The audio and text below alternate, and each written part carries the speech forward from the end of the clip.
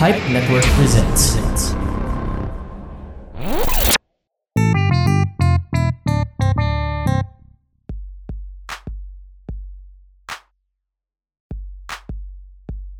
Hello, welcome to the Couch Tomato podcast.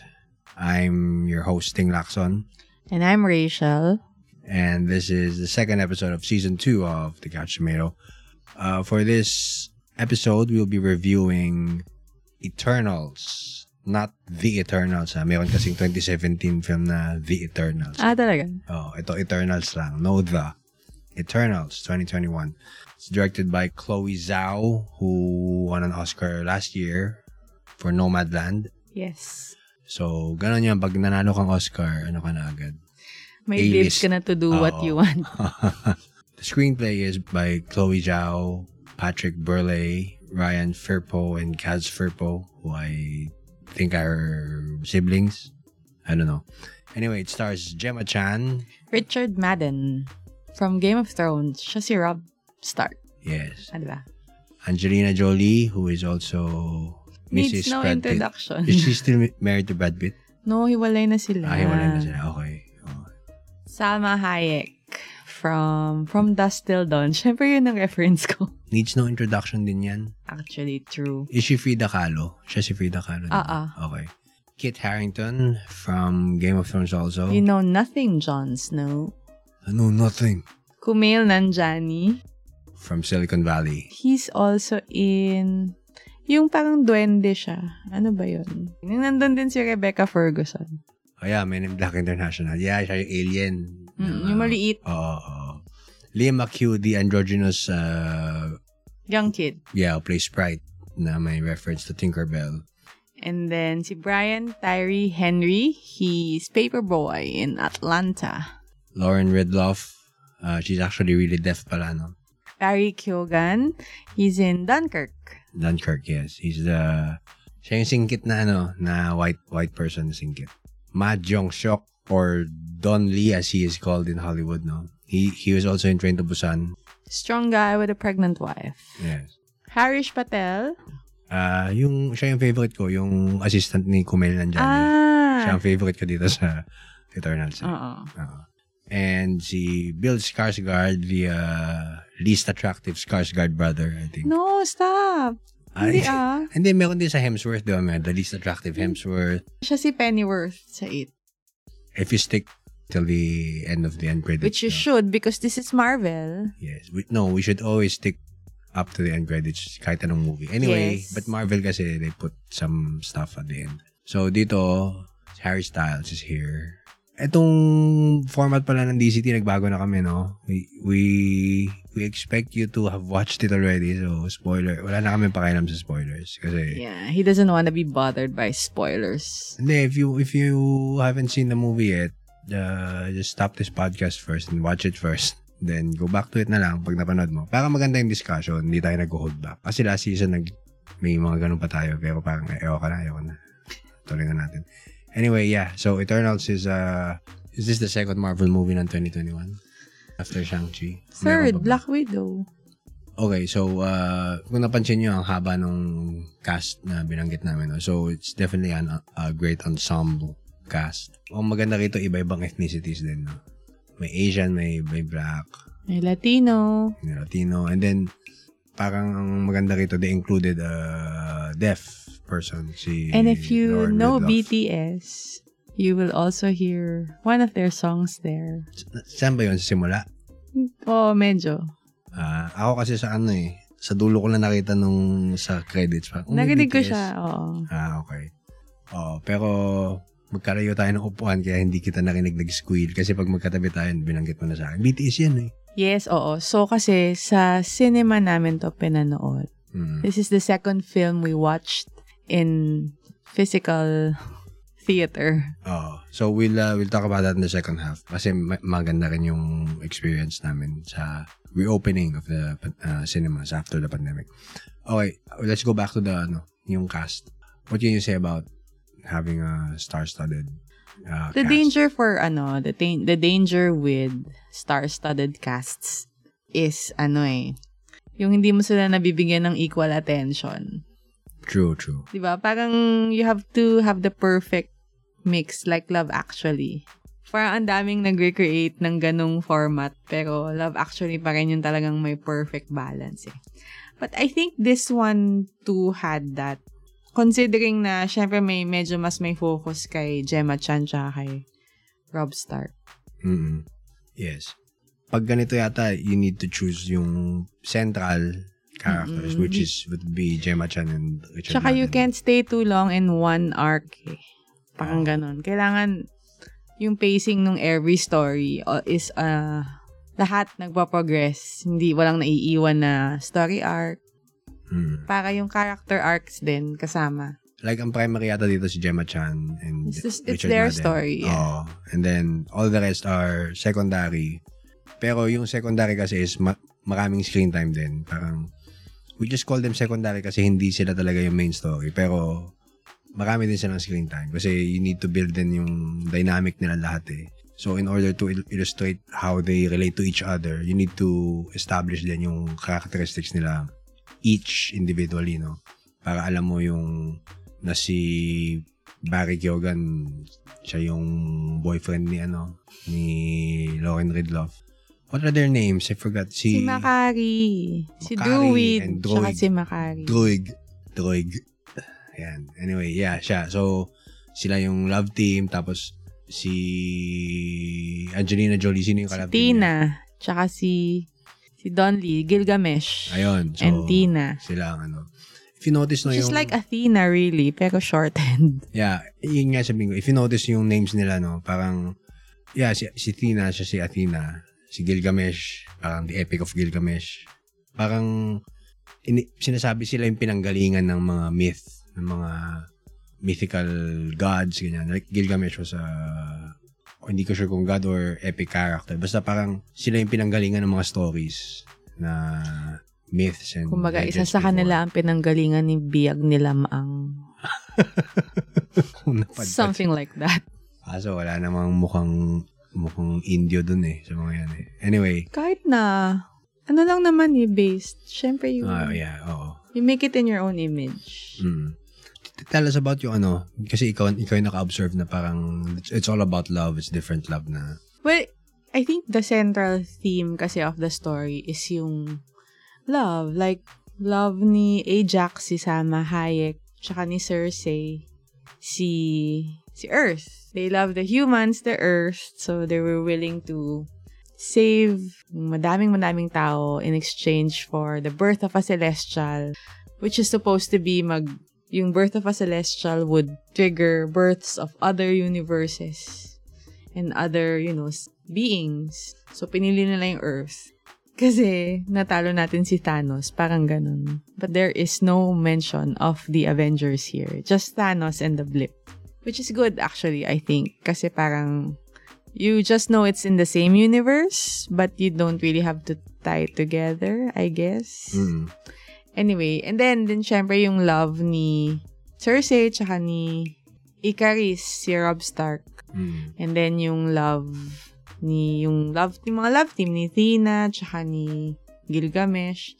Different kinds. And then si Sprite, may pagka-Tinkerbell. Love niya kay Robb Stark kasi, bata siya eh. So parang, she can never have him. She can never have. Parang Interview with the Vampire, yung girl, yung bata, si Kirsten Dunst, yung character ni Kirsten Dunst. Parang ganun yung arc niya. Tapos, ano pa ba? Yun. So, makikita mo yung kay Robb Stark tsaka kay Cersei, may struggle si Robb Stark dun sa yung mga challenges na ganyan. And then, si Druid din, tsaka si Macari. Tapos, si Phastos, who is gay in the movie, by the way. He has a husband and a son. Yung love niya for his family. Yes. Yung mga kanya-kanyang motivations, kanya-kanyang reasons sila. Which ultimately move the story along. So pwedeng kaya pala Eternals yung title kasi love is eternal. Charot. Anyway. There are a lot of things people do for love. Stupid things and great things. So, let's talk about yung having the Eternals as actually machines pala. Parang, how does that sit with you? Parang kasing parang okay sa akin na alien sila gods. Parang biglang AI pala sila na minamanufacture. Hindi, ang naisip ko niya nung na-realize, nung nag-sink in sa akin niya na parang, machines sila. So, parang yung struggle ng Terminator, baliwala pala. Kasi talagang sila yung superior. I have no, background knowledge sa Eternals. Wala akong alam sa comics, ganyan. So, hindi ko alam na they were robots or machines made by Aramish. Yung parang god nila. The six-eyed god, yung may six eyes. Yeah, who is a celestial. The same features ng celestial. But nagulat ako na they are, machines. But it's also intriguing na they are machines, yes, but they were capable of love. They were capable of evolution, improvement, ganyan. And I'm not talking about yung upgrade. Yung from the time they were sent to Earth, 7 centuries ba? 7,000 years ago. 7,000 years ago. 7,000 years ago. So, kunyari, si Cersei, nag-adapt siya sa human life. As in, she practically blends in, which is why si Kit Harington yung boyfriend niya.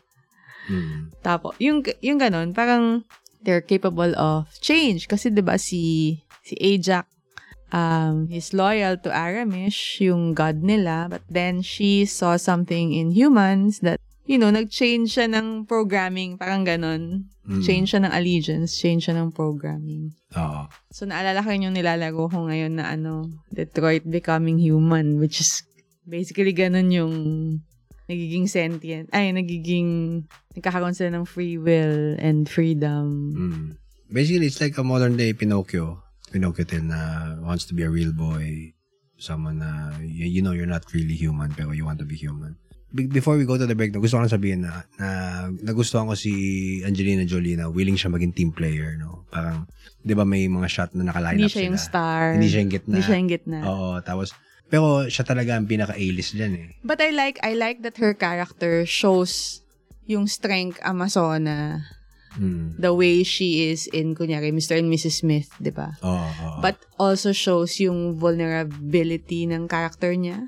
Because may love siya with Dundee. Not just the love. Yung meron siyang parang meron siyang sickness in the mind. Meron silang parang sinasabing parang sakit ng mga Eternals. So she has that. And then you will see her vulnerable at times, which is why Gilgamesh, who loves her, chose to protect her kahit na the sickness might cause her to, attack him, kill him. Yeah. Well, let's pause for a short break and we'll be right back with more of our discussion on Marvel's latest movie, Eternals. Hi, I'm GP and I'm a first-time dad. Join me in my new podcast about my parenting journey, where I discuss things that brand new or expecting parents should know. Check out First Time Dad on Spotify, Apple Podcasts, and other major podcast platforms.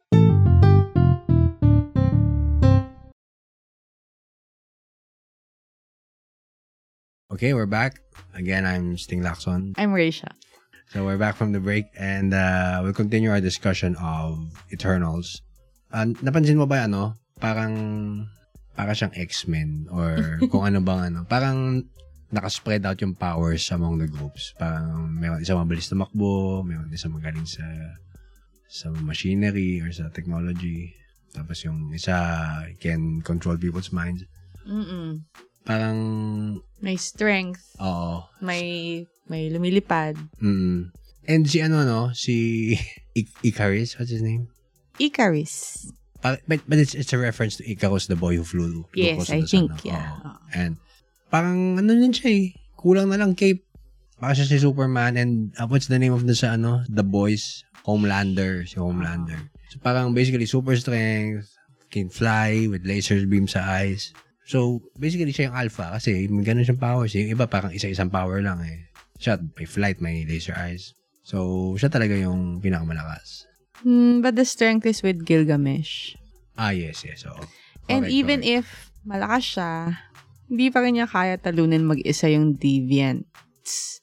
Deviants pala is the apex predator oo. of the earth. Kaya pala in-establish sa start na may lecture kunwari sa Gemma Chan na apex predators yung pala. That plays into the story. Okay. Which also maybe answers the reason why hindi sila nakaalam kay Thanos. Although, isasabihin naman nila yun sa story. Sasabihin ko na, it's because you need the human race to evolve and to parang improve themselves. And for that, you need to fail, you need challenges.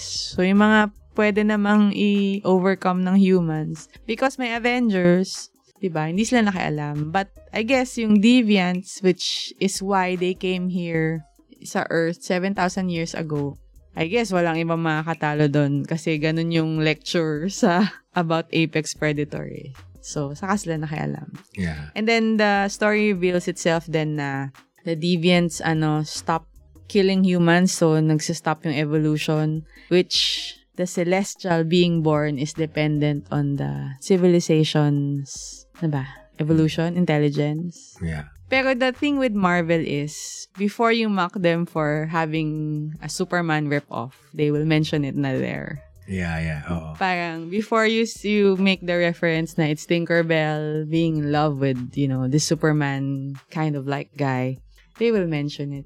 Yeah, yun nga, yung gusto kong banggitin din na, I don't know why, kasi the usual thought would be, parang we have our own universe and in this universe, Batman does not exist kasi DC siya. Superman does not exist. Universe namin to ng Marvel. Pero dito, parang Marvel is saying na yung MCU is so ingrained in real life na Superman is part of real life. Edi, we can reference Superman kahit na outside siya ng MCU. The fact that Tom Holland can reference, superhero movies and other movies, films. Yeah. Kumbaga, it's as grounded to reality as they can. Mm. And it's also, parang before mo pa ibato sa kanila yung ganong, rip-off lang yan ng story ni Superman. Character ni Superman, story ni Tinkerbell. They will mention it na in jest para, meta tayo eh. Yeah. Actually, yung DC, ginawa na rin nila yan before. Yung Lego Batman movie. May binanggit si Batman, Iron Man sucks. So that's Lego. Yeah, but it's also DC. Yeah, pero siya inaasar niya. Pero dito hindi naman inaasar. Inaasar na ng Marvel yung sarili nila para happy na lang. Okay. Yeah, okay. Sige. So, yeah, that's a good, yung nagustuhan ko sa Marvel na they have no problem, referencing, kumbaga sa Philippines, pag yung Channel 2 nagre-reference sa Channel 7, no, yun. Yeah, so, ngayon naman, I'd like to talk about yung pagka-standalone ng movie, no? I guess naman lahat ng Marvel films talaga, they're standalone, di ba? Hindi mo lang nafe-feel madalas. Like ako, na-feel ko ang standalone yung, Winter Soldier, Captain America the Winter Soldier. Yun doon na-feel ko yung pagka-stand. Basically, I think every Marvel movie is a standalone. Pero you got used to seeing those characters in other movies na like nakita mo si Hulk do sa Ragnarok, Thor Ragnarok. So parang nagko-crossover na talaga sila lahat. Nalimutan mo na standalone pala talaga dapat lahat. No, I guess the stories are standalone. Yeah, that's what I mean. But there are, you can maybe call it Easter eggs na, lalo na yung before, this is na bang phase to? Kasi tapos na yung Infinity Saga, di ba? Infinity, yeah. So doon kasi they reference some scenes in other movies, which maybe some events in like some movies, which kung hindi mo alam, meron namang context, 'di ba? Yes. But I guess it's the idea na there's this whole cinematic universe which was never done before, na ganun kahaba, 22 movies, medyo interconnected. But if you think about it, you can watch each story naman na, you can enjoy each story, each film, mag-isa. Correct. It's it's the bigger picture that you see, or that you want to see, or that you want to, yung i-visualize mo na siya. Which is why Black Widow, di ba, parang ang criticism nila sa Black Widow is, ang laki na ng stakes kasi nag-Thanos ka na and all. Tas biglang, yung Black Widow is family. But then again, Black Widow is human eh. 'Di ba? Parang it keeps the story within the character. Parang kung ano yung importante sa character. Hindi siya dapat ginajudge against the bigger picture. Kasi, hindi naman ganun dapat eh. You judge each film with, on its own merit. Yes, that's true. Also, I guess, kaya mas feel ko na standalone to kesa sa Shang-Chi. Shang-Chi din naman standalone kasi may sarili siyang Asian flavor, parang Asian yung mundo niya. Pero dahil may character na si Trevor Slattery nag-appear doon, parang may connection doon sa MCU talaga. Pero dito kasi, parang the characters have not appeared anywhere else in the MCU before and walang nag-appear except sa dulo. May talagang reference yung lumabas si Eros, si Harry Styles. No? Not even, kasi hindi pa rin siya kasi lumalabas eh. Oo, yun first niya, time pa rin niya magpakita. Hindi, pero may hint na it's kasi Eros is a character from the Eros is the brother of Thanos. Oo. Thanos. So, medyo may pero ito kasing Eternals, pwede mo siyang i-detach from Marvel totally. Like, kunwari, it's a story about the gods. Quote unquote. Na parang pwedeng, if you didn't know it was based on a comic book, you'd think, it's a nice story. Yung gods, yung mga sila Gilgamesh, yan pala sila, Eternal pala sila, aliens pala sila before. Parang ganon. So, dito ko mas na-feel na it's really standalone kasi it can exist on its own. Unlike do sa Shang-Chi nga na parang may talaga to Iron Man, may ganon. Which makes you think also, how will this film play into this whole phase 4 of Marvel? That's true, oo. Kasi parang Eternal sila eh. Hindi naman dapat sila nakikialam sa human affairs eh. Mm. So, yeah, it's something to look forward to, I guess. Hindi sila tumulong sa no? Sa Infinity War. Wala nga. Kasi nga, may Avengers naman daw. Okay. Somebody can defeat pa that, Predator, quote-unquote. That challenge. Okay, so yeah. Finally, I want to talk about the cinematic experience, no? Ako, I'm one of those who really like watching in theaters, no? Pero I think yung setup ng I don't know if it's the same with other cinemas, pero yung setup sa Eastwood na cinema is parang pang mag-shota, dalawa. Two seats, padalawa-dalawa. Pero yung ads na pinapakita nila, parang yung lumang setup na sinihan na mahabang row and then may mga naka-block off na chair lang. Pero I think dito, parang they remove chairs, no? Parang ginawa it's easier kasi to control. Pag dala-dalawa. Okay. No, if it's one whole row, mas mahirap i-police yung tao. Baka magtabihan yung... Magkambol-kumbol. Pag dalawa lang, wala ka ng choice eh. Alternate lang kayo. Left, right, left, right. I think it's easier to Yung format kasi ngayon sa cinema, at least sa Eastwood. So, 2 rows lang. 2 columns of chairs. A pair of chairs na magkatabi. Oo. So 2 chairs magkatabi. And then you're seated left, and then sa taas right, and then sa taas left. Parang ganon. Alternate. So, dalawa lang talaga. Wala kang pwedeng katabi. So, para siyang 2 rows, 2 seats, and then may aisle na malaki. And then 2 seats again, and then may aisle ulit. And then 2 seats, and aisle ulit. If you're watching hindi rin siya pang shota kasi hindi kayo magkatabi talaga. Yun nga. And if you're watching with someone, pinaka-okay na is either nasa harap mo, nasa likod mo. Kasi... No, wala namang ibang choice eh. Hindi, pwedeng sa kabilang aisle. Pero yun nga lang, pagka may side comment ka, it's hard to reach across the aisle para humirit. At least pagka sa likod o sa harap, tatapikin mo lang or titingin ka na sa likod. Tapos... I think that's part kasi of discouraging talking inside the cinema.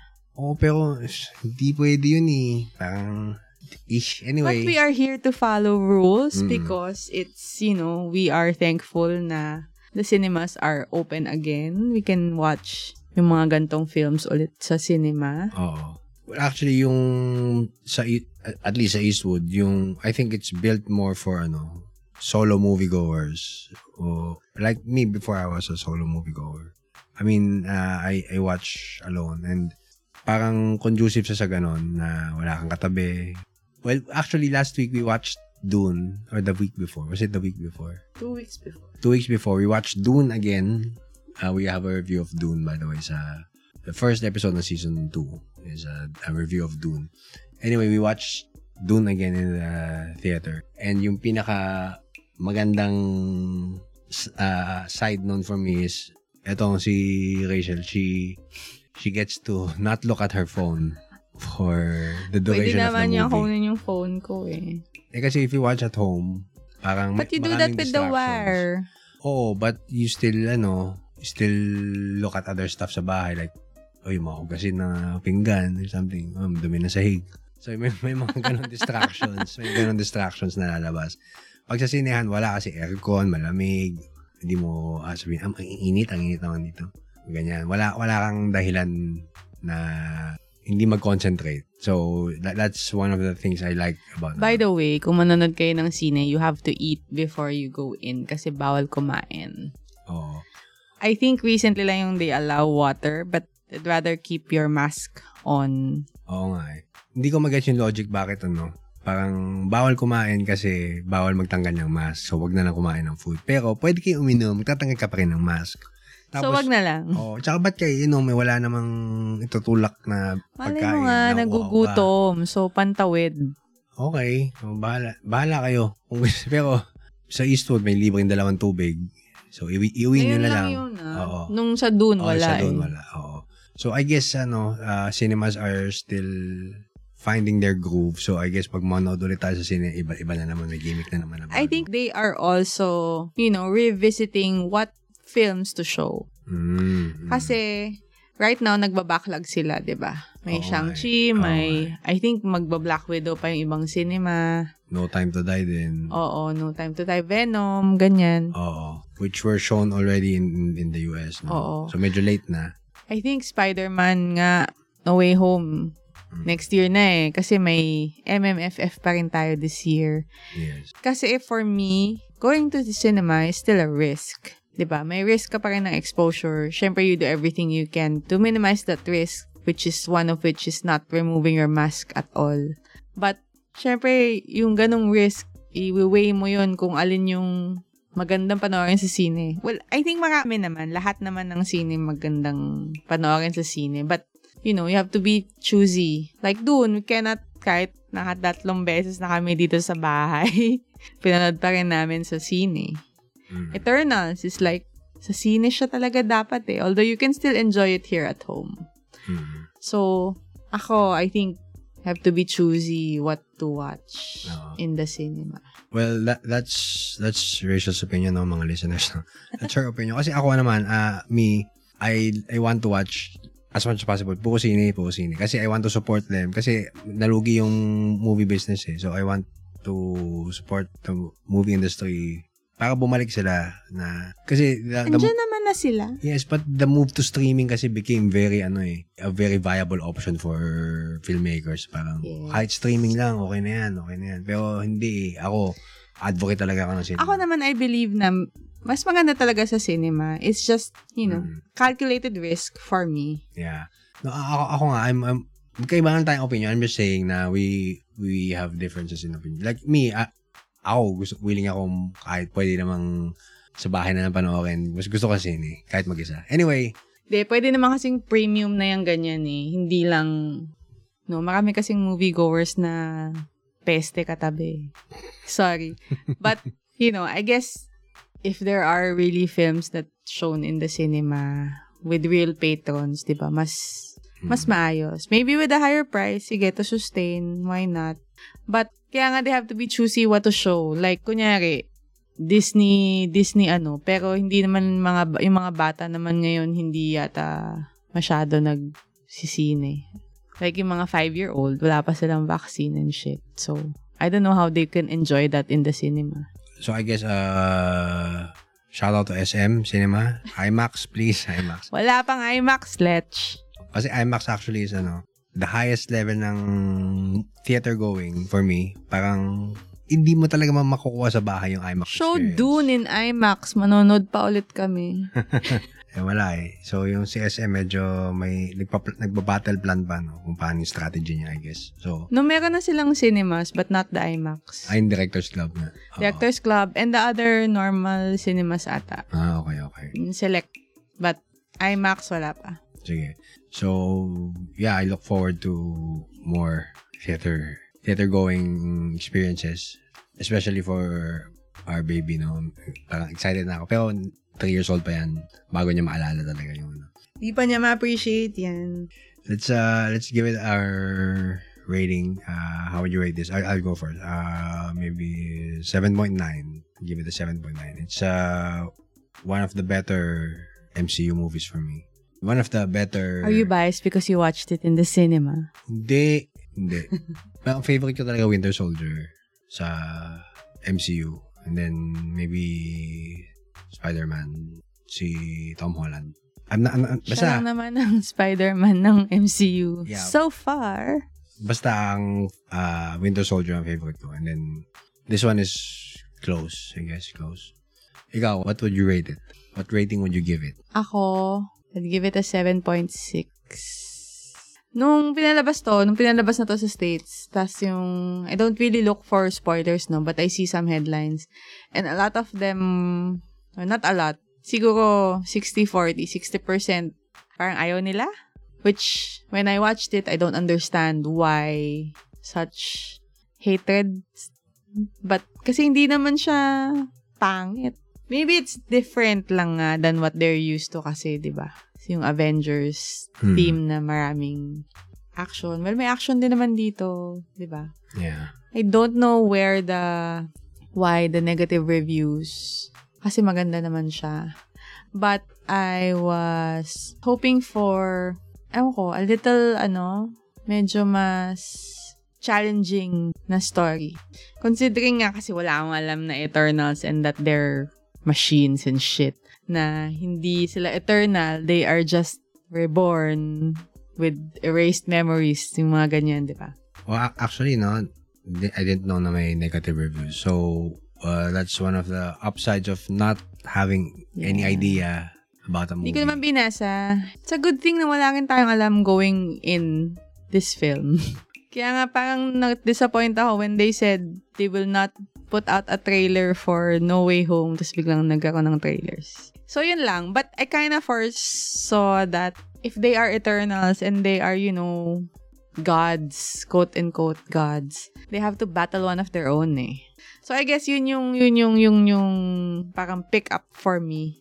Na it's not really the deviants that are their enemies. Or hindi lang yun. Kasi kung yun, parang lame, diba? It's really one of their own. And it's the internal struggle then ng decisions and shit like that.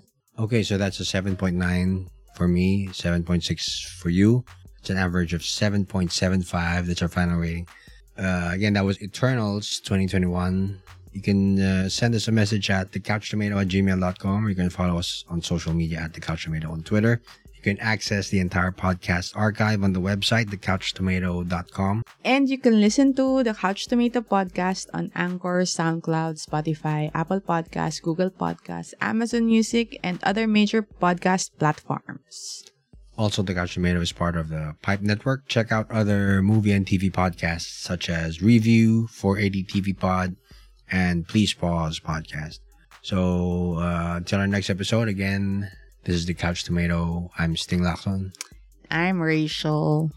Thank you for listening. Goodbye. Bye.